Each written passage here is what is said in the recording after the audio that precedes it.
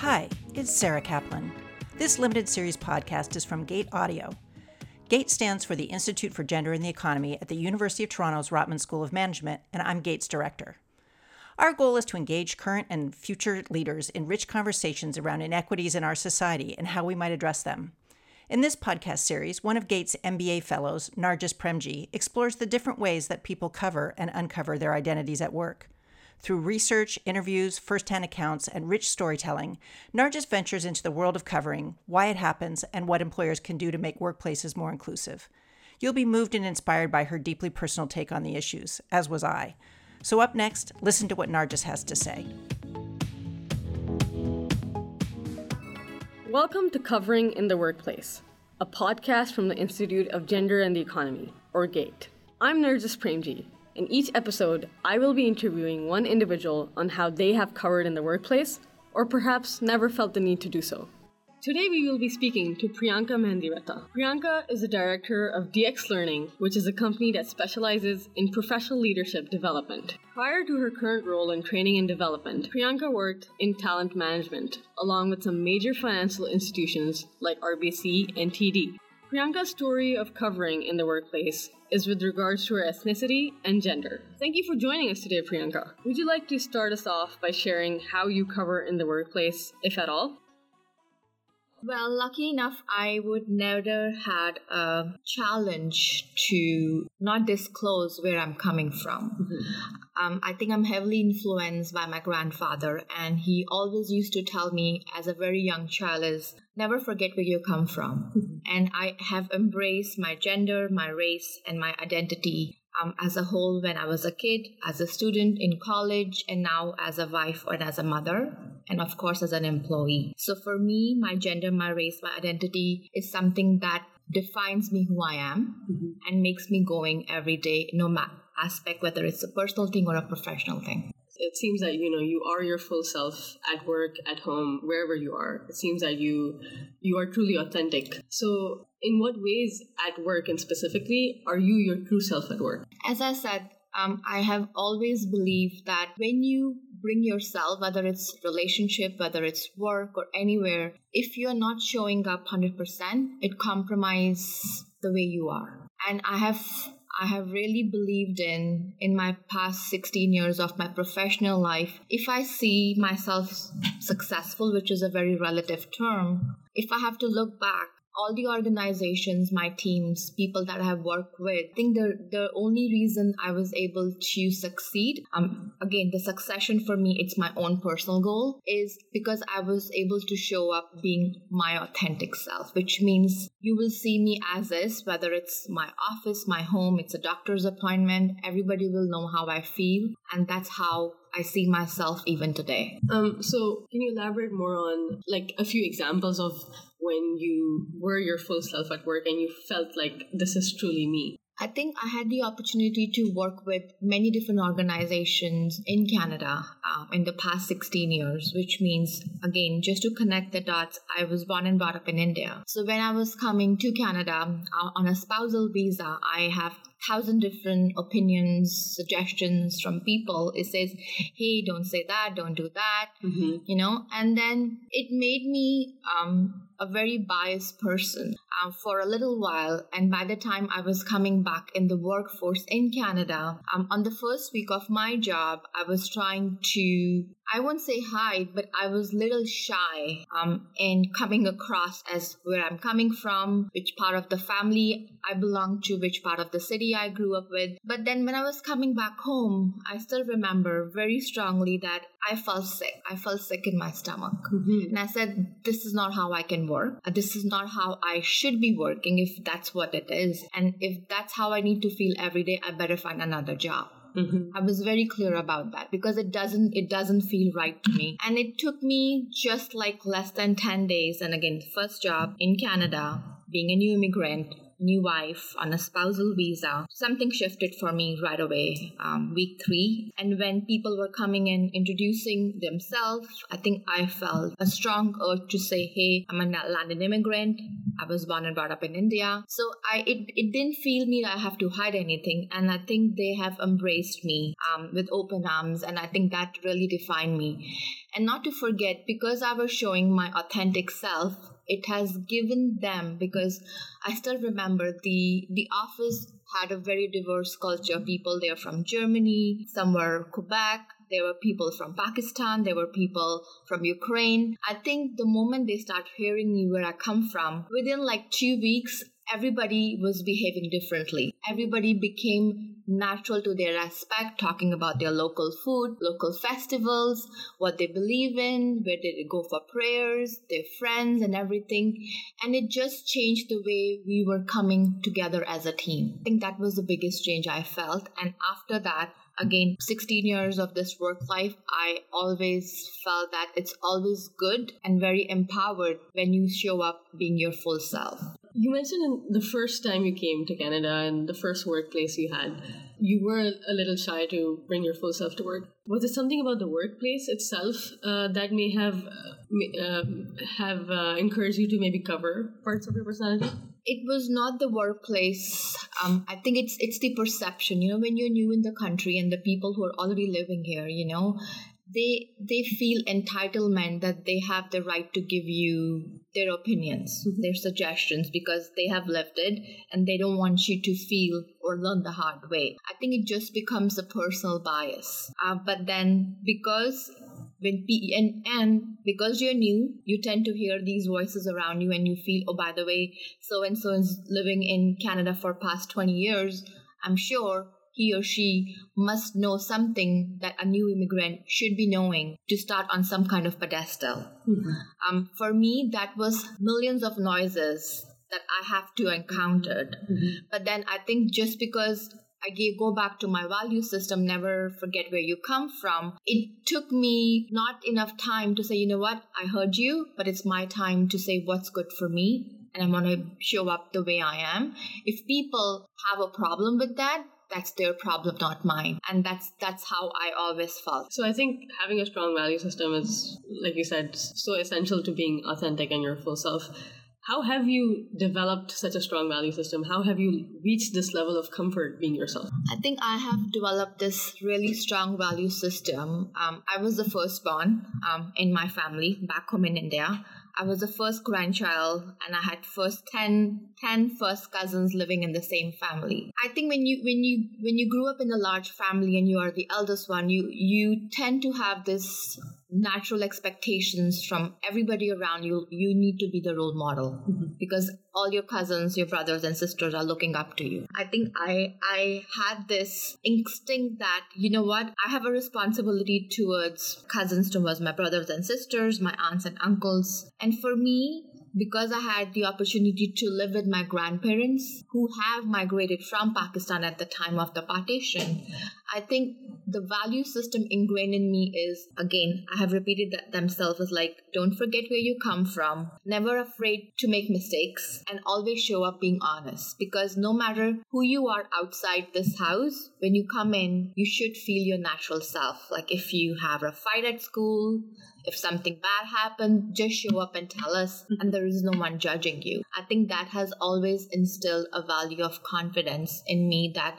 no matter what, when I come home, I will not be judged by my parents or my family, and that was my comfort. And I'm still living with that today. Yeah. So of the three aspects of your identity that we talked about, which one do you think has been a bit more challenging to be transparent about? I think out of three, I would say gender. Gender being, I think in the past 20 years, I have seen a shift in the way how women are showing up. Just to go back and give you a story, there was a time like back home in my family when my mother or my aunts were expected to stay home, look after kids, and then dads and uncles are going to work. So, there was a strong partition of a job well defined. Fast forward today, I think so much have been shifted. As women, we have more liberation. We have freedom of speech, freedom of choosing career, our partners, how we want to live, what do you want to wear. However, I still feel the moment I come across, let's say, in a conference room and we are debating and brainstorming about any company policies and proceeds,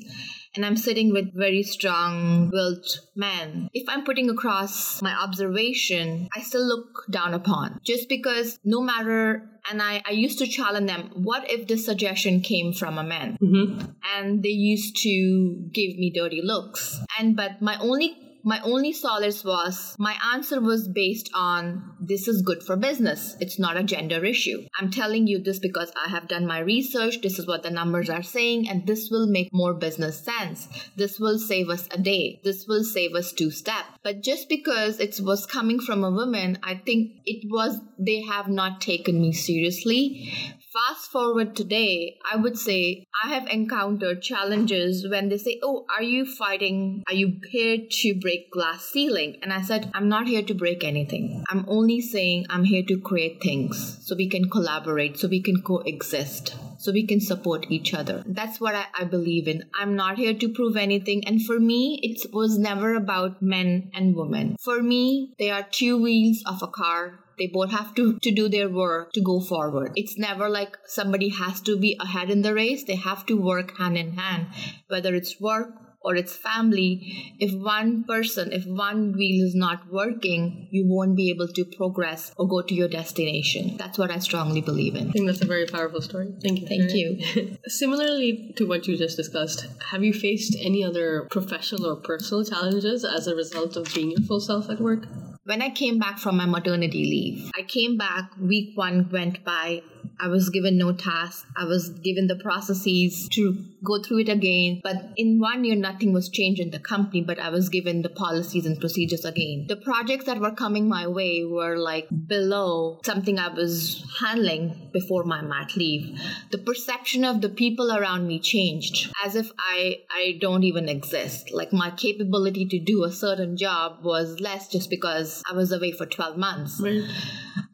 Took me a while to force myself in the same projects because it's a hard task, when people look and by the time, and I think perception changed so much so fast that everybody, including some of the very strong female leaders in that company at that time, that I felt that, because you are a woman, you have kids, you will understand where I'm coming from, but then they were indifferent too. So for me, that was a learning lesson, is like, you know what, no matter how you're going to show up, no matter how challenges projects you can deliver faster, it's a perception that you can never able to fight. You take that as a pinch of salt and you do what you're expected to do. Took me 6 months to come in an awkward silence, come in the kitchen and people stop talking. So it took me 6 months to bring myself into the conversations because data don't lie, numbers don't lie. Yeah. So I let my work make the noise.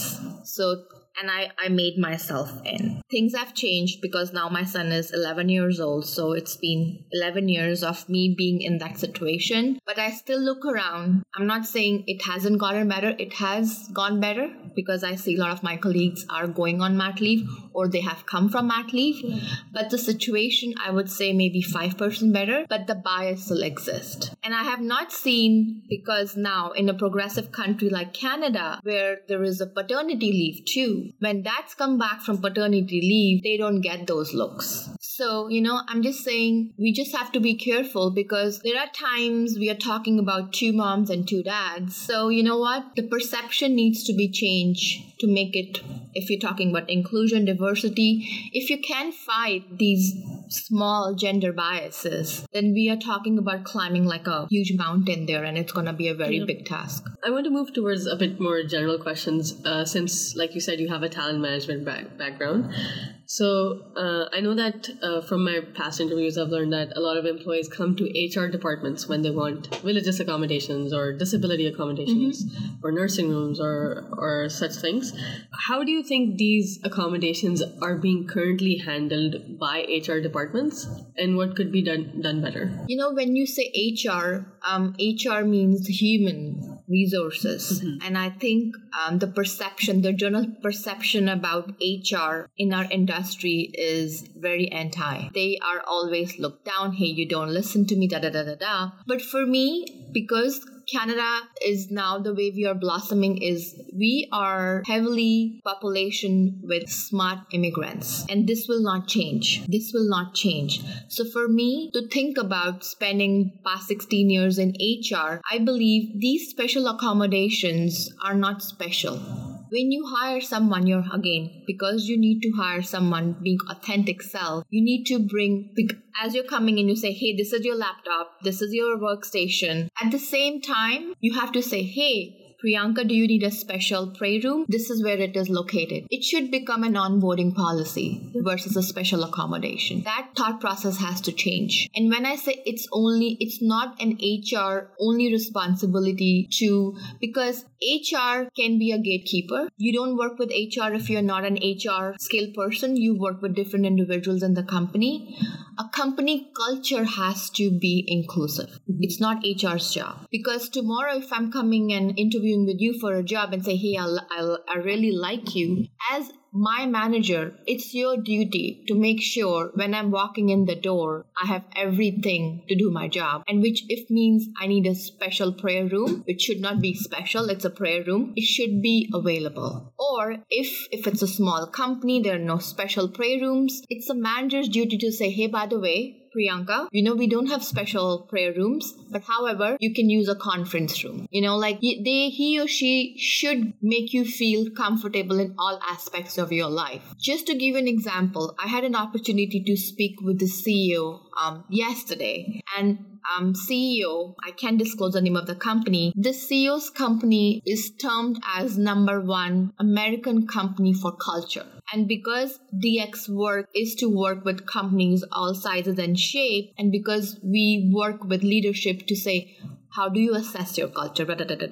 So I had this opportunity to connect with the CEO, and I said, you're claiming to be biggest America's culture companies all over your website. How do you define your culture? And I said, if I have your permission, Trump is all over the news for all bad reasons. So you're saying #1 America's culture company. How? I need to know how. And he said, Priyanka, when I'm hiring someone, I'm hiring them for their skills, for their problems, for their issues, for their mental challenges. I hire a person wholesome. And I believe in 3 Ps, which is people, process, profits. If any company or any HR or any policymaker do reverse, which is profits, process, and people, they will not stay relevant in the long run. So coming back to your question is, it's not only an HR responsibility to provide you whatever you need to make yourself comfortable in the job. It becomes everyone's responsibility. It becomes company's culture and value system. And if you don't see yourself fitting in, I would recommend find out. You will hunt. You find somebody who will going to make your help. There are many companies who are spending dollars, have consultant research people that they say, let's make these accommodations not feel like special things. It should become natural. It should become a default criteria of your hiring practice, because in the end, it's Canada. It's soon to be flourishing with immigrants, and that's what's going to make you relevant. Yeah, I think like you mentioned, I think one of the things that stood out for me was that it is a company culture thing, but it also starts from the top. Yes. It's a tone from the top. Just to sum things up a little, I was wondering if you had any advice for those who are considering to uncover in the workplace. I think my only advice to whoever listening this podcast is never be ashamed who you are. Whether if it's mean for you to coming out of the closet and declare this is who I am, you should take time and do it. Because the day you're going to feel you're compromising something just to pay your bills, it's not how you need to work. Because you may able to survive, not thrive, for a year, 2, 3, but in the end of those years and those days, you will be killing yourself. You're dealing with mental issues. And when I say work, there are 3 million articles on work-life balance. You Google it and you will get whole plethora of say this and that. My thought process is there is no work-life balance. It's only life. You need to show up. This is your life, which has a component of work, which has a component of family, and you need to be your authentic self. If you have an urge that you need to cover something, it's a choice. It should not become a pressure. It should not become, yes, I can do this or I can do that because so-and-so will see or perceive me like this. it should come from you. It should become a personal choice, not because there is a pressure from an outside or an external factor. And where I have come from, I would highly recommend show up, be your true self. Anytime you're interviewing, talk about your family, where you're coming from, what kind of commitments you have as a brother, sister, wife, husband. You have a school pickup, you have a school drop-off, you have an ailing parent at home. Don't talk about your skills. Talk about everything you're bringing on the table for the organization before they make that hire. And never give the opportunity for the employer to make a choice. For me, finding a job is like a marriage. As much as they need you, or you need them, it should be a compilation of, yes, I like you, I love you, we can date, we can have a marriage. When I say marriage, we can work together. And that can be only possible when each party will know everything which is deep inside rooted, whether it's a dark secret. I'm not saying start talking about all your kinky secrets, but like if it's going to affect you, how you're going to work, it should be open. I think that was beautiful advice, and I hope that everybody who's listening has the chance to listen to that and consider if they want to uncover in any aspect of their identity. I'm really happy that I'm able to share my story. And even if one person gets the courage to move from being in a covered situation and get the courage to be uncovered, I think we will make a difference. 100%. And every drop makes an ocean. So we will move the needle. Great. Thank you so much. Thank you so much for having me. This was great.